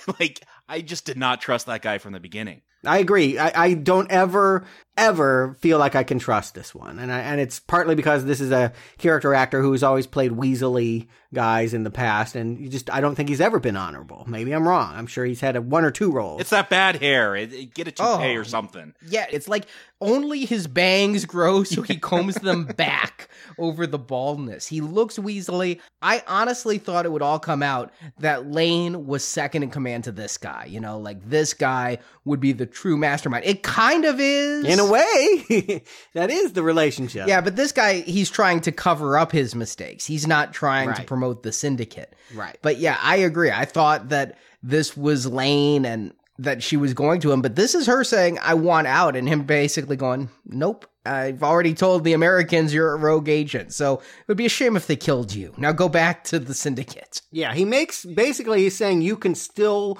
be working for Solomon if you demonstrate your loyalty. You know, she had a scene earlier where she goes back to him and she handed him a gun and is like, if you don't believe me, kill me. It was quite an impressive moment. And he ended up killing the guard she took the gun from. And now she's going to go back in order to keep working for him. She's going to have to kill Cruz. I did wonder if Atlee wanted Faust to be shot by Lane at this point. He's going to erase the jump drive that has the red box on it. So she takes it back and there's nothing on there. I really wonder, like, that was his final way to cover this up. Erase the data, have this deep agent murdered so she can't ever come out and say what was going on. I'm not sure what his motives were here for erasing everything, but I really felt it was to get Faust killed at this point and really finish the cover up. And I also feel like he'd want Ethan dead because Ethan doesn't seem to stop. He's not going to stop until he's exposed the Syndicate, and exposing the Syndicate ultimately exposes Atlee. Yeah, I also think he just erased the disk because of the risk. He makes me question the validity of the data because Lane has been such a mastermind behind the scenes. Is this fake information that he wants to get to Atlee? But I think Atlee knows because he put it there. It's real information and it is so potentially dangerous. He can't risk it. He will risk Faust's life, but he won't risk Lane getting 2.4 billion pounds, which is like an infinite amount of American dollars. Mm-hmm. Yeah, and so she does go back to him in a cemetery scene. I gotta say, if you're a fan of old movies or if you recognize that this movie has a quality, as I did, that doesn't feel contemporary, they're pulling a lot of imagery and a lot of storyline riffs off a movie, Orson Welles movie called The Third Man. I don't know if you guys have ever seen it, but it was set in Vienna. It ends up in the sewers. It was also had a cemetery scene with a woman very much photographed in this way. It was about arms and secrets. It was kind of a spy movie, I guess. But they're pulling a lot from Casablanca. They're pulling a lot from Third Man for this movie. And this sets up the final end because Lane has to have that information. He needs the 2.4 billion. His plan was Ilsa would bring him the thumb drive and then he'd kidnap the prime minister or something to get it unlocked and get his money. But Benji was smart. He made a second copy, and now we're back in the knock list all over again, but they're calling Ethan on it. Ethan's like, okay, well, what we have to do is, because he's like, well, we have to just get the prime minister. We have to go after the prime minister, and we have to offer the data. And Brandt and Benji are both like, why don't we get Hunley and the CIA involved? Yeah, I mean, this is where it comes up with Ethan's personality. Is he the gambler? Does he have a plan? Like, at this point, he figures, oh, Lane has been directing this whole thing. Like, he has been using us. We got to outsmart him at this point. Like, this is where we turn the tables, where he isn't going to be able to anticipate something. I like that they had the debate. Ultimately, it takes the same position that every movie does, and that is Tom Cruise can't lose. But they really debate it. And I appreciate that. That was all I could really ask, is that somebody put the brakes on this and said, you know what? Playing with the prime minister's life is a little reckless. And it's a conversation they have twice. They have the conversation once, but then they end up going after Ilsa, and Benji gets kidnapped, and then they have the conversation again. And I like the way Cruise plays it, because he's acting a little crazy. He's like, don't you see? Don't you see? And I'm like, I don't know whose side I'm supposed to be on in this scene.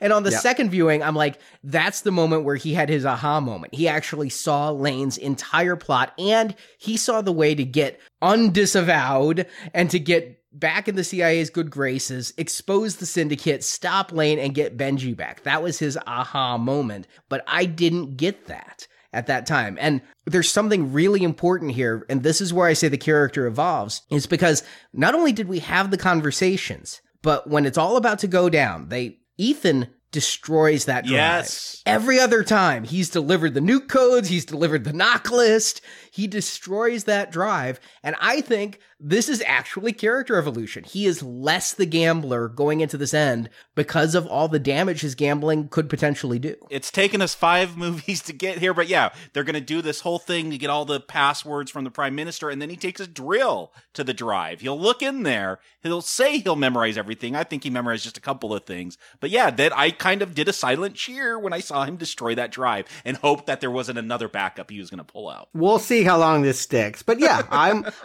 open. I'm always open for a more humbled Cruise that's working with the team, that's thinking about the ramifications if he should fail, maybe just once. He's failed enough in the series now to recognize he doesn't always win, and so he should hedge his bets, and does. And I do like how they go about getting the prime minister. It's a very fun scene. They're at a charity auction, and Hunt is undercover as Atlee, and Hunley is there because Brandt has called him. And again, I questioned Brandt's allegiances. When he sneaks out, I thought he was really turning because kidnapping the prime minister was too much. No, at this point, they've had this whole debate. I'm like, okay, this is part of the plan. They're bringing Hunley in for a specific reason. This is all Brandt playing along with Hunt. I didn't know what was going on. I was happy to let it unfold. I did not know latex masks were being used. Atlee is really Cruise. Didn't see that coming. I felt like the twists were good here. I really like that this is a good time they bring in Hunley, because that's really the only way IMF is going to be restored, is if the head of the CIA realizes that the syndicate is real. Yeah, and Baldwin's very good in this. I think that he's really cannily cast here, given that he was, in my mind, the only Jack Ryan. He's kind of the granddaddy of the Ethan Hunt. And so bringing him in for this scene where he's like half victim, but he's also smart enough to realize at the end that he's going to get a lot of credit for saving the prime minister's life, and the whole thing is revealed. Drunk prime minister is just funny to me. Yeah, I like the humor here. Yeah, when he's all drugged up and they're suggesting to him what he's going to say afterwards. It feels like, is it a truth serum that they're shooting them up with? Yeah, probably sodium pentothal or some variation. Come on, the IMF has better stuff than that. Yeah, it's some knockout drug that also has suggestive effects, and there's an antidote that is given so that they're in that state until somebody takes them out of it. But no, it's a fun scene with a lot of dart guns. Ethan is not afraid to kill in this movie. He's going to kill some more goons later, but here he knows these are their allies. I mean, it's a funny line when Hunley says, "You've just set back U.S.-British relations to the American Revolution." It's funny and it's also accurate. Yes. Again, loyalty. I mean, I think that's why this was based in London. This is a country we almost take for granted is our friend now. But there was a time, not so long ago, where that wouldn't have been the case. And when do those alliances form? When do we feel like we can trust another? When can Ethan hand over the dart gun to Hundley and say, you see my point, and feel like Hundley is not going to turn it on him? These are good questions, and I really feel like the theme is well worked throughout the story. I think this is well written. That said, was this rewritten? I know that Cruise was unhappy with this movie's conclusion and insisted on going back for expensive reshoots at the last minute to give this ending more oomph.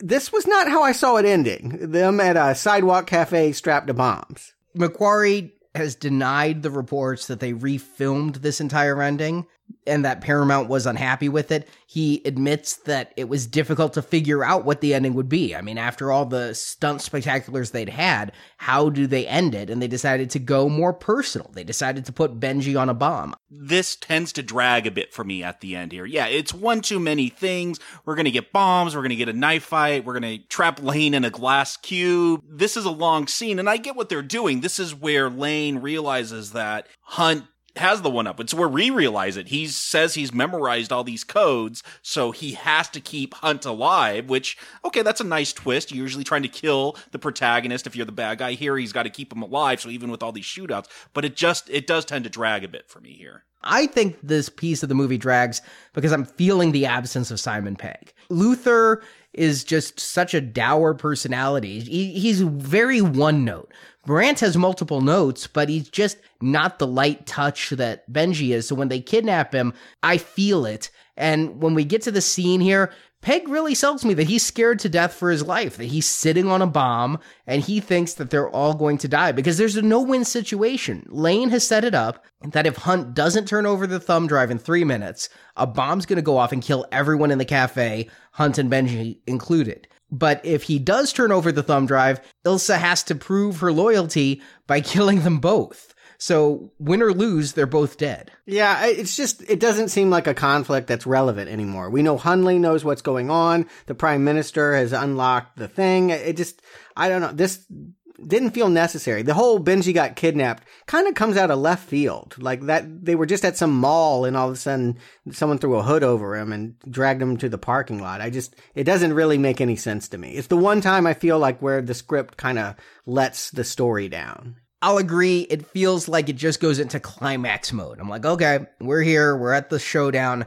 That Lane himself gets out there. He's got this seemingly endless supply of goons that he leaves his computer monitor that's out of his character to go after Hunt. And I think that shows that Hunt has finally got the one up on him. Lane's always been a step ahead. Now Hunt's the step ahead, and it's going to draw Lane out. He's not going to sit behind that computer monitor now and just watch what's going to go on. He's got to go after him now. I guess I do completely forget what this movie is telling me, which is Lane used to be a secret operative. I guess he would be good with fists and guns to go out there and fight Ethan. The movie doesn't sell him that way. He doesn't come off that physical. Yeah. It seems to be his Achilles heel that he insists on actually being there when all the work he's doing, he could, by and large, just put contact lenses on the agents that are doing the work and watch from his iPad. But that said, I feel like the climax I enjoy is Ilsa and Vintner. Yeah. You know, that when she's going around those pillars, it's a very Third Man thing, and then the knife fight and all of that. Yeah, that was the one moment in this climax I'm like, yeah. The rest of it did just feel like, okay, they're wrapping it up. Ilsa killing Bone Doctor. That is just the best fight. But I like how Ethan lures Lane into a trap that's completely a mirror of the beginning. Ethan was trapped in that record booth, pounding on the glass, unable to break it, unable to save the record girl's life, and now they trap him in this glass box. And I saw Luther working on something, and I saw like hydraulic tanks or air tanks, and I'm like, why didn't Ethan take one of those to the trip? But that it becomes this mirror, the symmetry felt fun to me. dramatic irony. It's ironic that, the syndicate thought they had Tom Cruise in a box, and at the end, he's got them in a box and pushes it over. And he doesn't have to do anything. It's weird because we expect Tom Cruise to have a fight to the death, bloody brawl with the lead character, much like the parking garage scene from part 4. But here, it's more just like smiling confidently through glass, watching this guy just unable to do anything but to fall over. It's the only time they don't kill the main bad guy. Yeah, I don't think there's a lot of death in this movie. Other than Ventnor, I don't believe too many people on either side. Certainly for a spy movie, it's pretty bloodless. Cruise shoots like a good half dozen agents or so. When the shootout begins in the cafe and he's like being a human shield for Ilsa, they're shooting a lot of agents dead. Yeah, but it never feels violent here. Yeah, it's very PG-13. Yeah, I was checked out at that point in the movie. I noticed by and large, they showed a spy movie where it was much more about, a thinking man spy movie. There's action here, don't get me wrong, but I do feel like it wasn't bloodlust. No, I honestly think this could have been PG if it wasn't for a side boob shot of Ilsa. And they toy with the idea that maybe Cruise will go off. They bring back that opera score.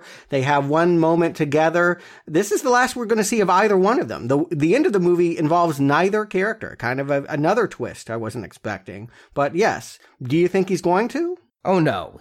I like the way they end it, where she says what she said earlier. You know how to find me. He's going back to the IMF. The IMF is going to be reinstated. He's again going to be the senior agent. But if they want her back, if audiences like her, then he knows how to find her to bring her back for part 6. And I love the ending here. At this point, I don't care about Ethan Hunt and Ilsa getting together, but I like the resolution with the CIA and the IMF. I like how they get together here. Again, it's the exact same thing that they did with the syndicate. Thought they had Ethan in a box. They ended up in a box. At the beginning of this movie, he's shutting down the IMF. Here, he's kicking it back, and now we'll be working for them, essentially. I'm not sure what the power dynamics will be, but basically, has he left the CIA, or what's this going to look like in part 6? I took it as it was undercover, because even the Senate that he's testifying in front of don't know that he's actually the new secretary of the IMF. They still think he's CIA. Oh, I thought they knew. I think they had to appoint the secretary. I think he's publicly director of the CIA, but because he was the one who was in on the plan, I love how he sells it, that the reason it was disbanded was all a plot to make the syndicate out themselves. And because he was part of that, in addition to director of the CIA, he also has this special team of IMF. So I think now IMF is a subset of the CIA. I took it as they didn't know because Brandt, whenever he has to testify, he just says, I can neither confirm nor deny without the direction of the secretary. And he says that right next to Hunley at the end here. And then they walk away and he calls him secretary. You get the joke that he kept doing this denial thing even though the secretary was right there. So I took it as they didn't know, or else they tell the secretary to make him testify. Well, I'd say we'd find out next time, but I was hoping we'd find out about the wife this time. So who knows what will happen next time. All I know is Cruise is saying that the script for the next one is already being written for a 2017 release. That's a quick turnaround. But are we going to be excited to come back to Mission Impossible? Jacob Stewart, do you recommend Rogue Nation? Jacob. Whether I'm excited or not to come back to Mission Impossible, I don't think it has anything to do with my recommend. This is a series I've been pretty passive with. I just haven't ever really been engaged the way I am with other films. Would I have seen this film if it wasn't for Now Playing? No. Would I, I wouldn't have revisited any of these, but I watched this one. It doesn't do a whole lot to further engage me as someone who has now seen all these films and had to think about these films as a franchise and as a story arc for Ethan Hunt and these different characters. Yeah, this is satisfying that it addresses some of his flaws about him being a gambler. I like that element of it. The action scenes are great. That motorcycle scene is great. Diving into the water. I like all the action pieces here, and the story is fine. I have a hard time getting excited about this series. It's just not one that I do get excited about. But yeah, I'll recommend this one besides a few problems with the way it kind of lags at the end. I think if you're looking to get into a cool theater to avoid the heat and spend a couple of hours, sure, this is going to probably satisfy you. If you can't wait to see Spectre and James Bond this fall, sure, this is a good holdover. So yeah, it's a recommend for me. Stuart. Yeah, I think 2015 is shaping up to be a pretty good year for spy movies. I mean, I like Kingsman a lot. Looking forward to Spectre. I even didn't think that Fast and Furious 7 was too bad. Surprising enough, believe it or not, the one that's the best so far is Melissa McCarthy's Spy. That actually is the spy movie I've enjoyed the most. It was great. Oh God, that looked miserable, but I hate her. How was Jason Statham in it? Better than Fast and Furious 7? He's great in it. That movie is really a true surprise for me. I did not want to see it, and boy, I was glad that I did. But all of these movies were recommends, and this one is too. It's very solid. I think that it's the best written, best female, best Cruise performance, stunts on par with anything done before. It's nice to see him compete. I'd like to believe that James Bond is going to win, and that Spectre is going to be a better version of the story we just watched, but Cruise is competing here. At last, finally, this kind of wannabe franchise is giving us the kind of spy adventures that I really like and would like to see it achieve. This level is exactly where they need to be, and they've done a really good job. So, yes, strong recommend. Yeah, I'm giving this a strong recommend. I can't believe that they could top Dubai, and they really do. I had read going in about the water scene and the holding of the breath. I read going in that he was really hanging off that airplane we saw in the trailers. But until I got in there and saw what happened with McQuarrie's script and McQuarrie's filming, I gotta give the credit. The reason I think this is by far the best Mission Impossible movie, and keep in mind, I've recommended them all, but I said each one gets better for me, and that continues, and I credit McQuarrie for all of it. The tight script, it's a really fun movie. And my question isn't just, is this the best Mission Impossible movie? Is this the best movie this summer? Is what I had to really contemplate. In the end, the only one that I think is better still is Mad Max. And That's technically not summer. That was technically late spring. But of the summer movie season that starts in May, Mad Max is number 1 and Mission Impossible Rogue Nation number 2. I really think go see it in IMAX if you can. I have not yet. Both my seeings were regular. I will see this in IMAX. I want to see these stunts in IMAX. The stunts are incredibly thrilling. The actors are engaging, and the script kept me guessing. Yeah, best of the franchise that I rank 5, 4, 3, 2, 1.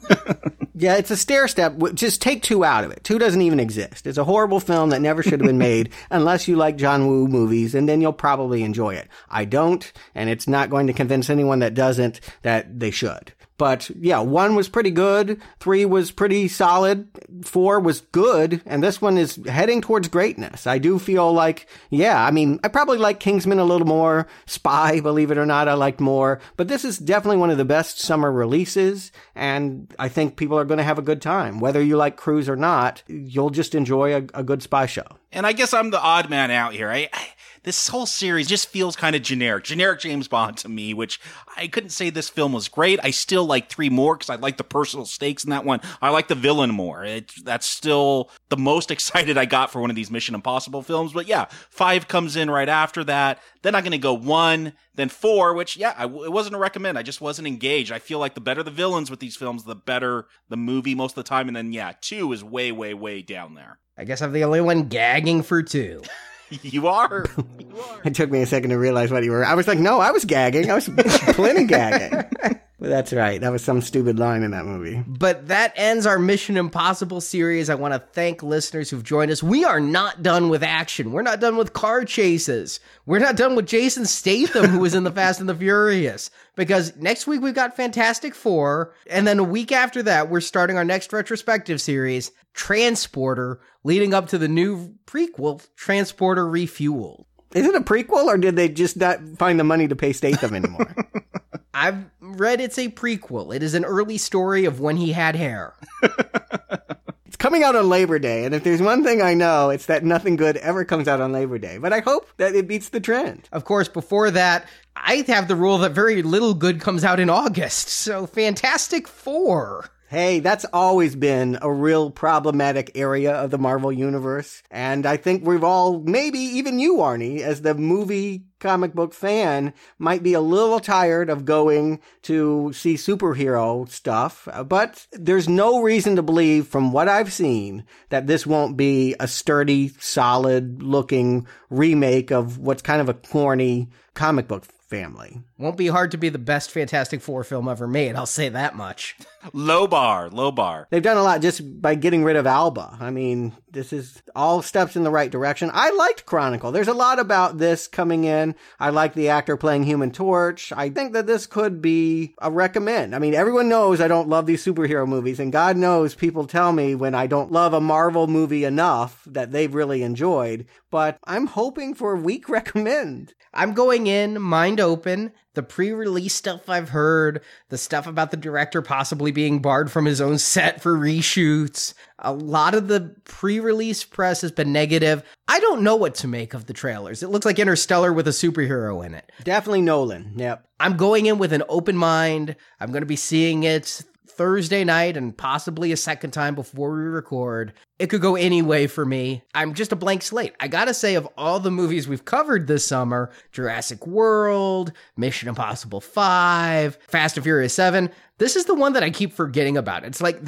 I have no excitement built up for it. I wanted to see Terminator even less, and that proved to not be so bad. So, hey, if that was going to be the worst of summer, then there's real hope for Fantastic Four next week.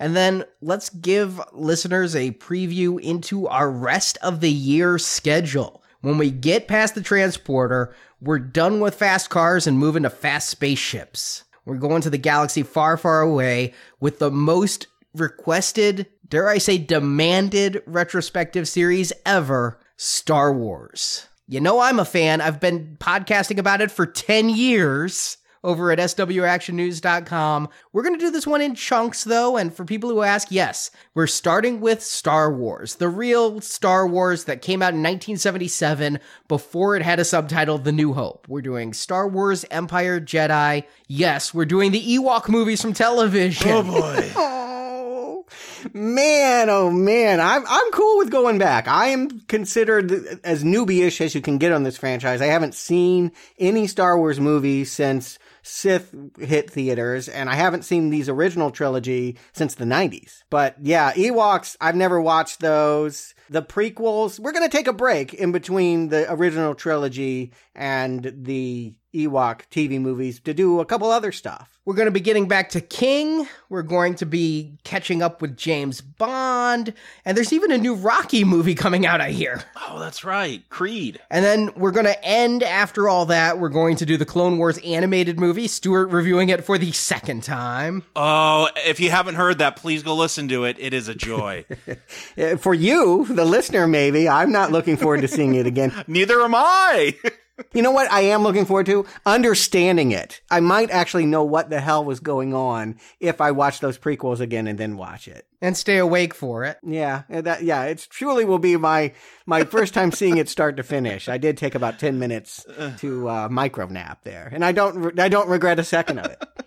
You wish there was a few more seconds of napping. And then ending with The Force Awakens. Actually not ending. Culminating with The Force Awakens, and then the holiday special. Yeah, for Christmas, we are doing this notorious Lucas-inspired B. Arthur singing Life Day. There was some kind of Wookiee sex dream. I remember. You showed it to me once in pieces. On my bachelor party night. What? Bachelor party? Yes. I remember not understanding a thing of that I watched. So we'll be going through that for the holidays and wrapping up for the year. One of your favorites, Jacob. Oh, yeah. Point Break. I don't know if that remake's going to be one of my favorites, but definitely a fan of the original. It's got to be better than the remake of Dirty Dancing, right? Never saw it. Are you talking about Havana Nights?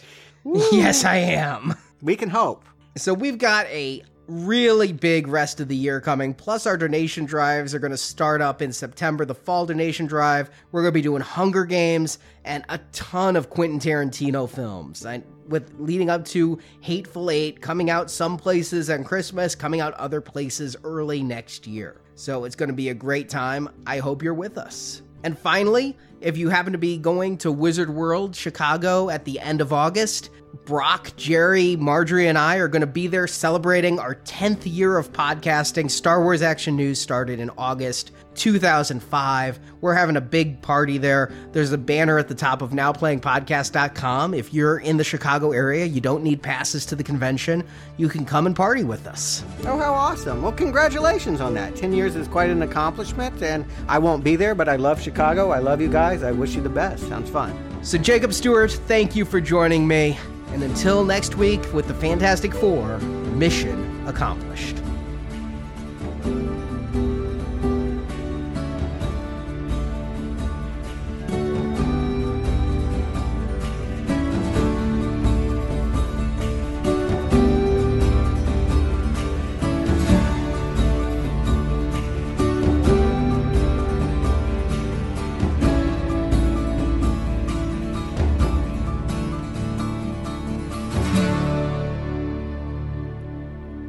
The President has invoked Ghost Protocol.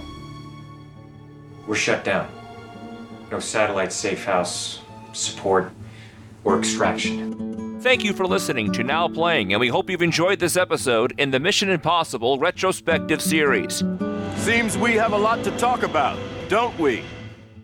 Come back to NowPlayingPodcast.com each week for another Mission Impossible review, culminating in a week of release review of Mission Impossible Rogue Nation. But have you been away so long you've forgotten how good we are?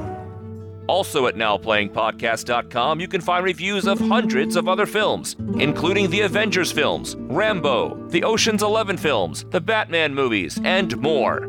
I am gagging for it. While at NowPlayingPodcast.com, be sure to join our forums, where you can discuss this review with other listeners. Where else am I gonna go?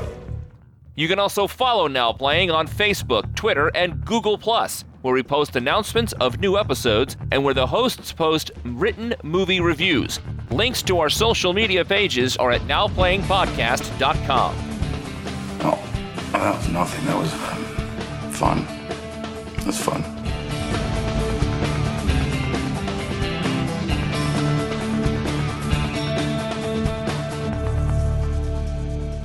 I can understand you're very upset. You've never seen me very upset. Now Playing is an independent podcast with no sponsors or ads. It's donations from listeners like you that keep Now Playing on the air. Relax, Luther. It's much worse than you think. You can give money by clicking the support link at the top of NowPlayingPodcast.com. Are you in or not? Of course we're in. Now Playing is edited by Heath, Anthony, Stephen, and Arnie. Well, this is not mission difficult, Mr. Hunt. It's mission impossible. Difficult should be a walk in the park for you. Now Playing credit narration by Brock. Is he serious? Always. The movie discussed in this podcast and the music used are the property of their copyright holders, and no infringement is intended. My lawyers are going to have a field day with this. Entrapment, jurisdictional conflict. Maybe we'll just leave the courts out of this one. The opinions expressed in Now Playing are those of the individual hosts and may not reflect the opinion of Venganza Media Incorporated. I don't have to tell you what a comfort anonymity can be in my profession. It's like a warm blanket. Now Playing is a Venganza Media production, copyright 2015, all rights reserved, and no part of this show may be reproduced, repurposed, or redistributed without the written permission of Venganza Media Incorporated.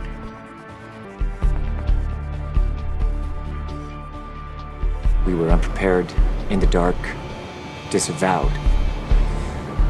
And the only thing that functioned properly on that mission was this team. I don't know how we ended up together. I'm glad we did.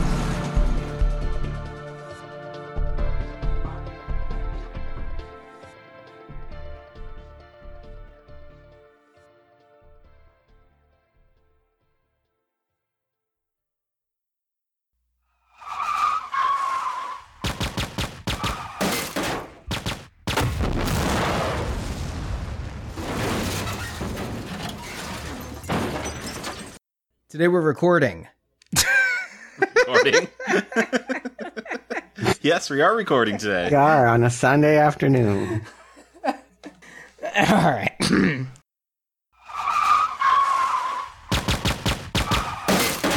Well, Arnie, you saw it twice. Why don't you give us the plot? Just once, though. Yeah. It's if I'd pretty only simple. if I'd only seen it once, I'd still have to do the plot.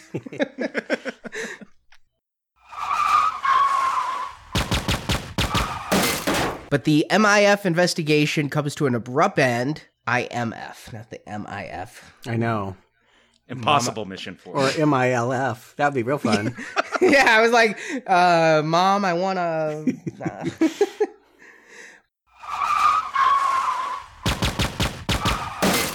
Rebecca Ferguson. Is it Rebecca? I believe What did so. I put My notes for some reason say Rebecca. Like, geez. It's Rebecca. Okay. Yeah, I think that's safe to say that's a typo. Yeah, porn parody.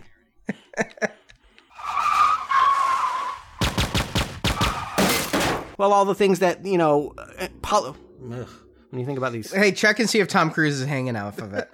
No. Is he falling off of it? Even more important. But the character I think we really question the most is the newbie, is Isla. I'm sorry, Isla. Elsa. Oh, God, that would be something. Yeah. The Elsa Nazi, of She-Wolf the of the Nazi- SS. Now, there's a crossover we need. I would do that retrospective, by the way. That There's sounds two like of an them. Easter egg one, yeah. Let me try it again. The question.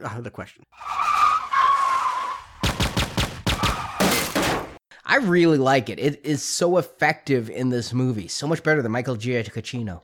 I'm just going to diss Michael Giacchino. Yeah, you're just every not going to time. miss an opportunity to snipe on him. But I'm burning that Hollywood bridge right now. Michael Giacchino was listening. Like, I was going to call these guys to come to my premiere, but fuck them now. You would have forgiven him anything if you hadn't done Jupiter Ascending, I think.